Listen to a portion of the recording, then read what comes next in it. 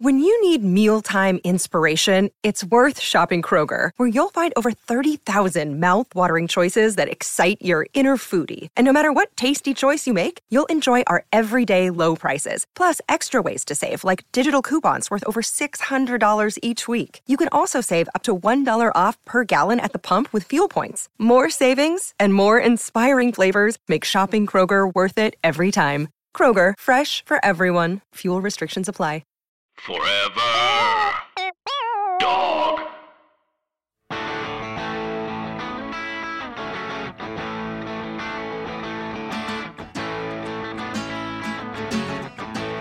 I used to think that this was my town. What a stupid thing to think. I hear you biting off a breakdown. I myself am on the brink.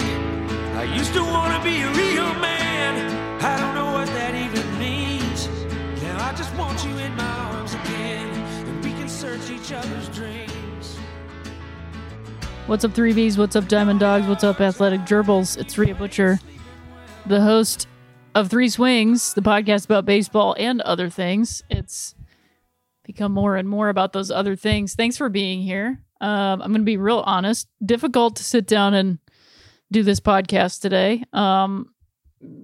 Just because it's, it's a every day throughout this entire pandemic, but honestly through life, just a whole new set of overwhelming circumstances. And this week, we are once again in the throes of a very public conversation and confrontation and collision with the racist oppression of this country. And it was happening yesterday. It was happening the day before that. It was happening the week before that. It was happening the month before that. It was happening the year before that. It continues to happen. It's a common post that I've been seeing is that racism has not gotten worse. It's just being filmed. And so I see that, I feel that, and, I question, do I sit down and do I record this podcast? Do I put out a podcast about baseball players confronting Major League Baseball ownership about their salaries? Is that the right thing to do? And I am sitting down to do it because perhaps there's something to be learned. Perhaps there's some sort of communication we're supposed to have. Maybe I'm going to say something on here that's going to make you think about something a different way, or consider it, or spend a little time, or do something different with your life. I don't claim to try to change everything. Somebody that I respect a lot has passed along the phrase, which is something that I've talked about a lot on this podcast, which is you want world peace, start with smiling at your deli guy. And I take that as a metaphor these days because I don't have a deli guy, number one. So what does that mean? And then two, I have a mask on most of the time. So what does that mean? So in terms of, okay, so if I want world peace, if I want these things to change, what do I do? Stay mindful, continue doing the things that I do to, put peace and love out there. So I show up for this podcast for the people that listen to it who want to hear me talk, I guess, there's a lot going on. It's hard to know what to do. I think taking a moment to really reflect on oneself and one's belief systems and really question and look at those things is a powerful first step. I think to see what's happening and spend some time with your thoughts and feelings, writing them out with a pen and paper, sitting and meditating on them, speaking with somebody that you trust, that you can talk these things out with, all those kinds of things before you start posting on social media, before you start doing this, doing that. I think sometimes it's helpful to slow down and check in with yourself. I'm not saying don't do something. What I'm saying is, especially if you're a white person, slow down and decenter yourself a little bit, and check in with yourself as to why are you taking these actions? Is it because you want something back, or are you trying to give something to the situation? And that's something I have to practice about everything. This is not just about showing up as somebody, as a white person that can help be one of many white people standing against the white supremacy of this country, past and current. So some things that I've done, I matched a donation to the Minnesota Relief Fund. I'm going to pull that actually up on my phone so that I'm quoting the right thing and not just saying something whatever. Minnesota Freedom Fund, which you can find in my bio on my Instagram, but it's also minnesotafreedomfund.org/donate. That's for not only George Floyd, but also people who have been arrested for protesting. I have also signed up for a Zoom today. There's all kinds of things. I will report back on what I learned how to do. I've slowed down and taken a moment to consider what it is that I'm posting, the content of what I'm posting. I tried to repost and lift up voices of Black people, people of color, brown people, indigenous people. So these are small ways, very, very small ways that you can make a difference. But I think the most important thing, if you are a white person who is listening to this right now,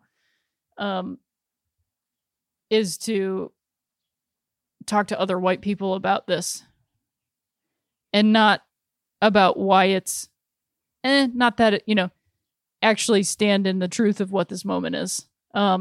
Which is why you got to check in with yourself first and really understand what your beliefs are and question those. Like I have been off of Twitter for the most part this week. It was something I had planned to do, as just a general self-care sort of thing. It was something I planned to do, and I took Twitter off my phone on Monday after finding out some sort of devastating news specific to the Los Angeles comedy scene. And I was like, all right, well, this is just a sign that this is maybe the moment. So I just took it off my phone. And so I have sort of missed the moment to moment of what is going on right now, and just sort of known the general thing. But some people are calling for abolishing police, and many people are questioning that because the existence of police feels safe to some people, specifically white people. The existence of police, because they have not had, perhaps they haven't had a situation where their safety is threatened by police. And I just ask you that if you say, well, we need reform, but I don't think we should get rid of cops, just spend some time with why you think that. And what do you think the world would look like without cops? Because to me,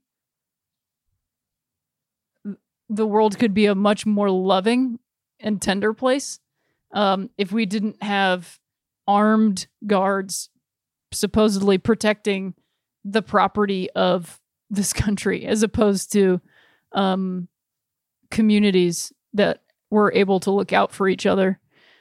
I think it's a major issue that police don't live in the precincts that they parole, that they cruise through. I think it's a major issue. If we were gonna keep policing and have major criminal justice reform, that would be one of my first. You have to live where you police. I think that's a major problem, because there is zero investment in the community thriving. There's a major investment in criminal activity. And so I just ask people to consider that we live currently in a world where police see everyone as a criminal, until a potential criminal. So these are people with guns and bulletproof vests and all these things patrolling our neighborhoods, looking at us as though we are criminals in waiting to happen.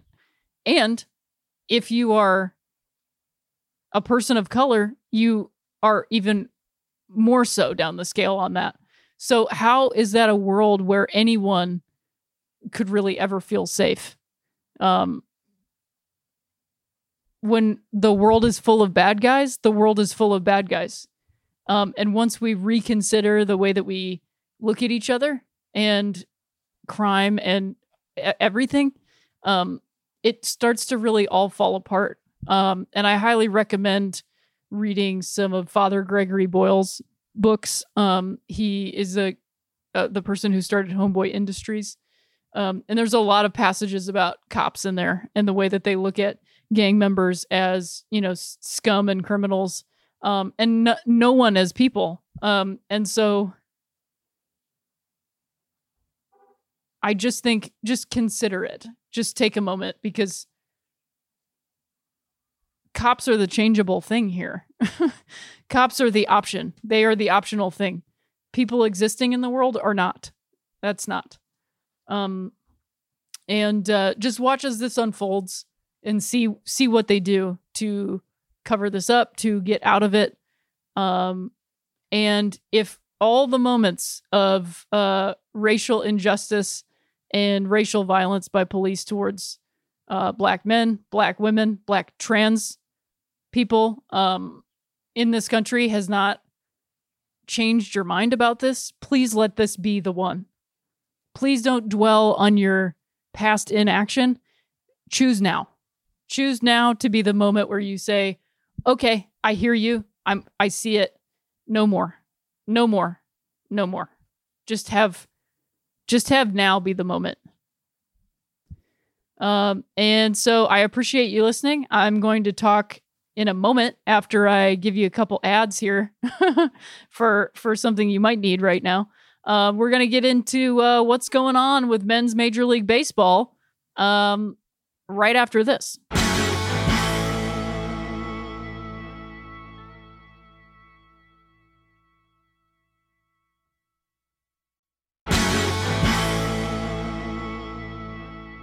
We're back. Thanks so much, everybody, for listening and being here at the show. And thank you if you tuned in to the old ball game this past weekend. We had a great time watching the Arizona Diamondbacks topple the New York Yankees in 2001. It was quite the ride. A lot of fun. We've got another live stream coming up this weekend, so please tune into that. Check us out on our Patreon, as you already heard, but I'll repeat it again at patreon.com/3swings. And you can come watch a baseball game with me and my friends, Waylon McQueen and Greg Nix, hosts of the Duck Snort podcast. It's just a real fun time and like a nice break and a Sunday ESPN Tonight baseball sort of time. So I want to start this segment off by first saying that a friend of mine texted me because he had watched The Battered Bastards of Baseball on Netflix. If you haven't seen that documentary, it's about the Portland Mavericks. It's about Bing Russell, actor, former baseball player, and also father of Kurt Russell, who started the Portland Mavericks, the last independent baseball team to exist in America. He started it in 1971. The documentary is from 2014. It's on Netflix. You can watch it. I've seen it many times. It's been a minute since I've watched it. And I will say it continues to hold up. Every time I watch it, it's about something new for me. And it was a pretty apt watch. And I bring it up ahead of this because it reminds me so much of why I am hardcore on the side of the players currently. And I'm always going to be hardcore on the side of the labor, or the labor becomes so many things, right? It's a metaphor for everything. Who is the labor? Who is the ownership? Who is the elite? Who is the working class? And so even though these guys that we're going to talk about in a minute are making astronomical amounts of money, they are still the laborer. And we are seeing how much they are making. But because baseball is exempt from antitrust laws, we have never seen their books, and we don't have to see their books. When I say their books, I mean how much money they make in revenues as teams. And to pull a sort of conservative talking point back at them, why didn't you plan for a rainy day? Where's your money? You didn't plan for this. You've been chugging along. Why didn't you set aside any cash for a rainy day? Now they expect the labor force to pay for it, which is essentially what's happening in the country. The government just blew all of our cash on companies, which most of those companies were friends of the administration. So basically, all of our tax dollars was just laundered into his friends, and then probably laundered back into through his campaign finance. So I don't expect these players to just bend over and do exactly what these owners ask them to do. So back to the battered bastards of baseball, if you haven't seen it yet, I don't want to, give the whole thing away, but if you are a person who is questioning, but baseball is important and the love of the game and all these things, I ask you to once again question why you think these corporations, who are for the most part made up of a bunch of people who have never played baseball, who don't even love it, truly. And it's all about a product. It's not actually about, I've been on here and talking to other people about, but there was a time when it was about more than just the profit. I actually take that back. And I don't actually think I was right. It has always been about profit. It has always been about profit. And in watching the documentary about the Portland Mavericks and remembering that Major League Baseball has done this to themselves, they have, in trying to make something that simply makes the most maximum product, they have isolated themselves from the sport itself and isolated us from the sport itself. The only access we have to baseball is through men's Major League Baseball. There is no diversity of level and talent. I mean, yesterday they decimated they went ahead and did it with the minor leagues. There's hundreds of players cut. I wonder if the minor leagues will even exist anymore. I feel as though they are going to create a sort of magnet or charter or private school system to just work guys out on an individual level. Because it's not the minor leagues, even then in 1971, surrounding the Portland Mavericks, these teams were not about teams. They're not about community as much as the community makes them about community. What the major leagues looks at them as is a literal farm system to pluck out specific individual players. It's not about creating a team or even creating a product, an on-field product that people can support and love and gather around. It's simply about how do we maximize the profit by having the best farm system, which creates the maximum output of individual players who have the biggest draw for advertising dollars. And the Portland Mavericks stood as an affront to that. And they proved that isn't the only way that baseball exists in this country or in the world, and that people do want an experience. It's not called The Show because it's about one act. It's about a show. It's about participating in it together as people. And watching that documentary reminded me of how much Major League Baseball hates baseball. And I say that, and you might disagree with me. I hope you do. But I'm not even fatalistic about it. It's just kind of oh, right, I forgot about you. I forgot how much you and I don't see eye to eye on this. You and I don't see that this game is more than you. You don't see how much bigger the game is than you. I am willing to see how much bigger the game is than me. I have had moments where I thought I was bigger than the game, and those were not great moments in my life. But the game is bigger than any of us, and the game is bigger than any paycheck.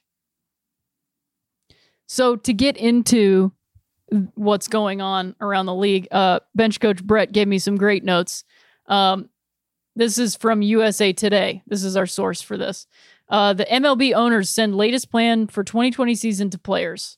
Major League Baseball dropped plans for a revenue sharing proposal and instead introduced a sliding scale of compensation to the Major League Baseball players. Also, just to say, they have been floating and leaking these ideas to the press and using the media to get an upper hand in negotiations. And this is not a negotiation if you're using the media. So just to say, that is framing this whole thing. We knew about these things before the players did. And so at the very least, it's a sign of disrespect to me. And personally, I feel like if you're dealing with someone who's leaking your business matters to the press, you shouldn't be negotiating it. I wouldn't even sit down at the table with somebody doing that. So if these players wanted to go ahead and do it, I would feel like you've lost forever. Because I know that there's like a collective bargaining agreement that's coming up soon. And many people believe that the union has to go, like, has to work with them now so that later, and like, I will just say, as a person who's grown up during this particular time period, don't do that. Like, don't do something now because you think maybe don't bend to the people in power's concepts now that are awful in hopes that, oh, well, in a year they'll treat us better. It's not going to happen. They will continue to bend you backwards and forwards until you snap. So they sent this to the Major League Baseball Players Association this past Tuesday afternoon, the first time the two sides have formally discussed economic issues in an attempt to open the pandemic-shortened season by the July 4th weekend. The plan proposes to pay players a prorated percentage of their salaries, with the players who make the most taking the biggest salary cuts. Younger players who make the least amount of money would receive most of their guaranteed prorated salaries. Sounds good, right? The proposal also includes a sliding scale of compensation that guarantees players a percentage of their salaries at different intervals of the season through the postseason. Owners are concerned the postseason, where they stand to generate the most revenue on TV rights fees, could be wiped out if the country is hit by a second wave of the coronavirus in October or November. Seems like you might want to pay attention to that and perhaps not push to reopen something that might signal to other people, hey, everything's okay. The players agreed on March 26th to be paid on a prorated basis, but owners are seeking a new deal with revenues expected to fall significantly short as the result of the 82-game season and postseason likely to be played without fans in the stands. Players would receive pay cuts of more than 50% and perhaps as much as 75% for the game's top paid players. The union views the pay cuts as being massive, and the initial reaction was not positive. I would say that 50 to 75% is massive. It is massive. So then we have the player responses to owners' plan.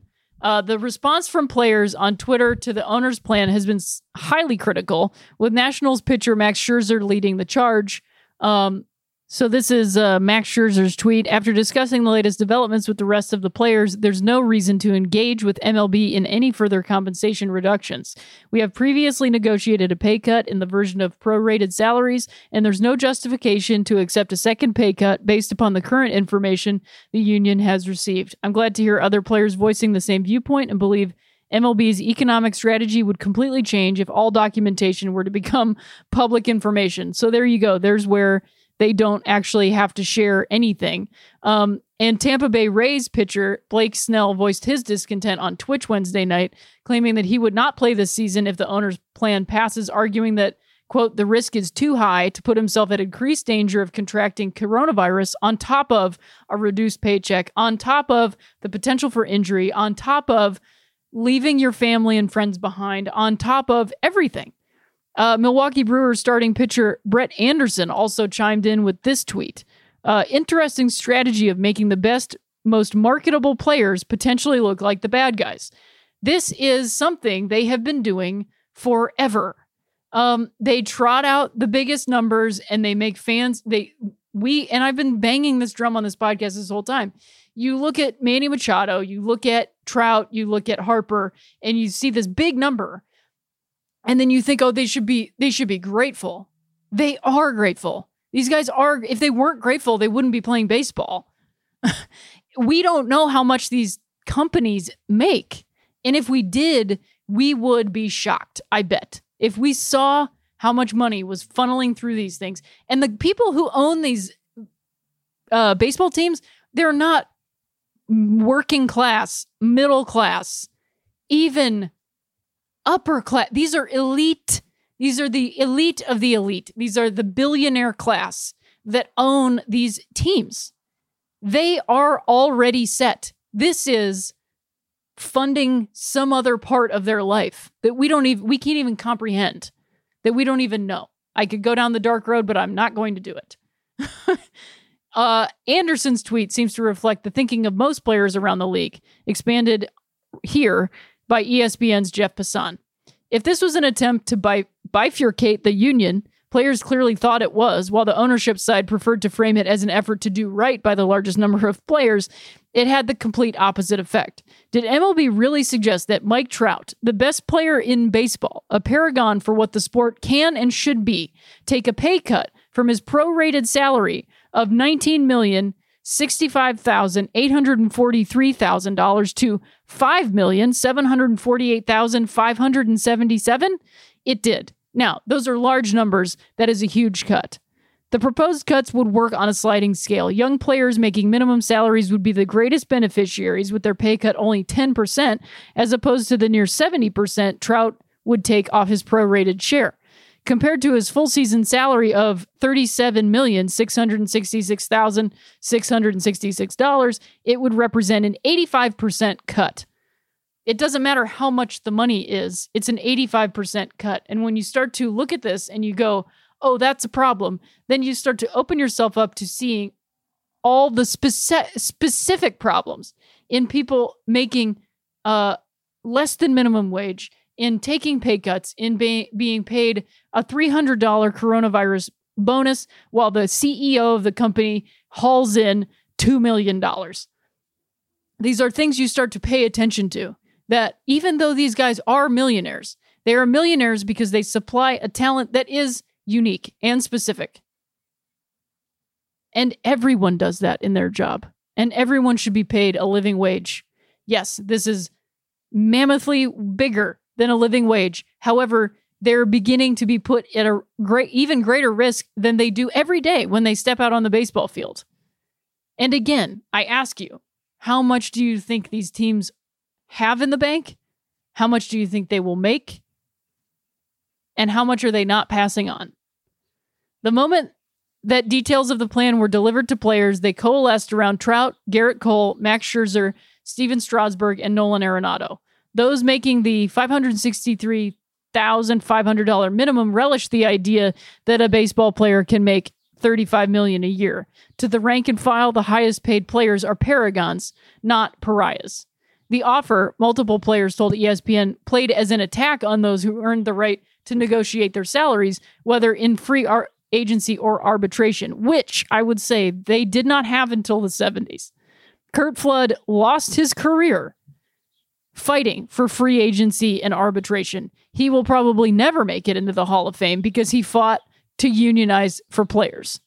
If you are not aware of that situation, look up the reserve clause and Curt Flood. Players in their first 3 major league seasons who compose more than half the league's workforce can have their salaries unilaterally set by the team. They would be the ones made closest to whole under the proposal, reaping $256,706, which is 90% of their prorated salaries of $285,228, plus a minimal postseason bonus. And again, we look at all this money and I question, with the risk of the coronavirus, and I go back to Blake Snell and I didn't see all of his comments, do we need to be putting our money towards this? From there, the percentage of money earned decreases by tier. Players who make $1 million would receive about 82% of their prorated share. At $5 million, it's 56%. For $10 million, less than half. And on all the way to Trout, near 30%. The rhetoric and conversations with players centered around him, not only because of the drastic nature of his proposed cuts, but the recognition that his wife is due with their first child in July. MLB, the players said, should be doing everything it can to incentivize its biggest stars to play right now to make baseball the first major professional team sport to return in North America. Its offer did the opposite. The proposal handed the players an easy rallying cry. Not only does MLB want players to take the risk by leaving the comfort of their homes and traveling the country during a global pandemic, it wants the best players in the world to play for pennies on the dollar. Yes, those pennies are large sums, a fact not lost on players. They readily acknowledge they get paid handsomely to play a game. Too often, left unsaid, is that teams reap the benefits of that labor and that players are simply in pursuit of their proper share. And that is simply it. That is simply it. Teams reap the benefits of that labor, and players are simply in pursuit of their proper share. And I would argue that almost everyone is. We are in a point right now, and I would hope a breaking point for many of these ways that we've been operating for far too long in this country. There is a fair share, and I hope we can figure that out. Grateful to everybody for sticking around with the podcast and listening, even while there is no fresh baseball to watch. There is the Korean Baseball League. I hope you guys are enjoying it. I haven't been watching it. I'm enjoying catching it here and there on social media. That's a lot of fun.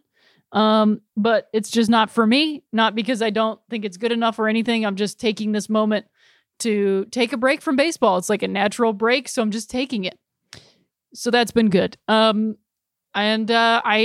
I hope everybody can take some time, spend some time with their beliefs and their thoughts, and really capitalize on this moment to be the moment that you start doing something.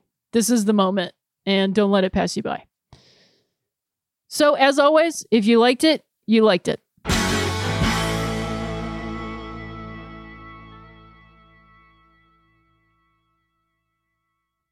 Forever Dog. This has been a Forever Dog production. Executive produced by Brett Boehm, Joe Cilio, and Alex Ramsey. For more original podcasts, please visit foreverdogpodcasts.com and subscribe to our shows on Apple Podcasts, Spotify, or wherever you get your podcasts. Keep up with the latest Forever Dog news by following us on Twitter and Instagram @ForeverDogTeam and liking our page on Facebook.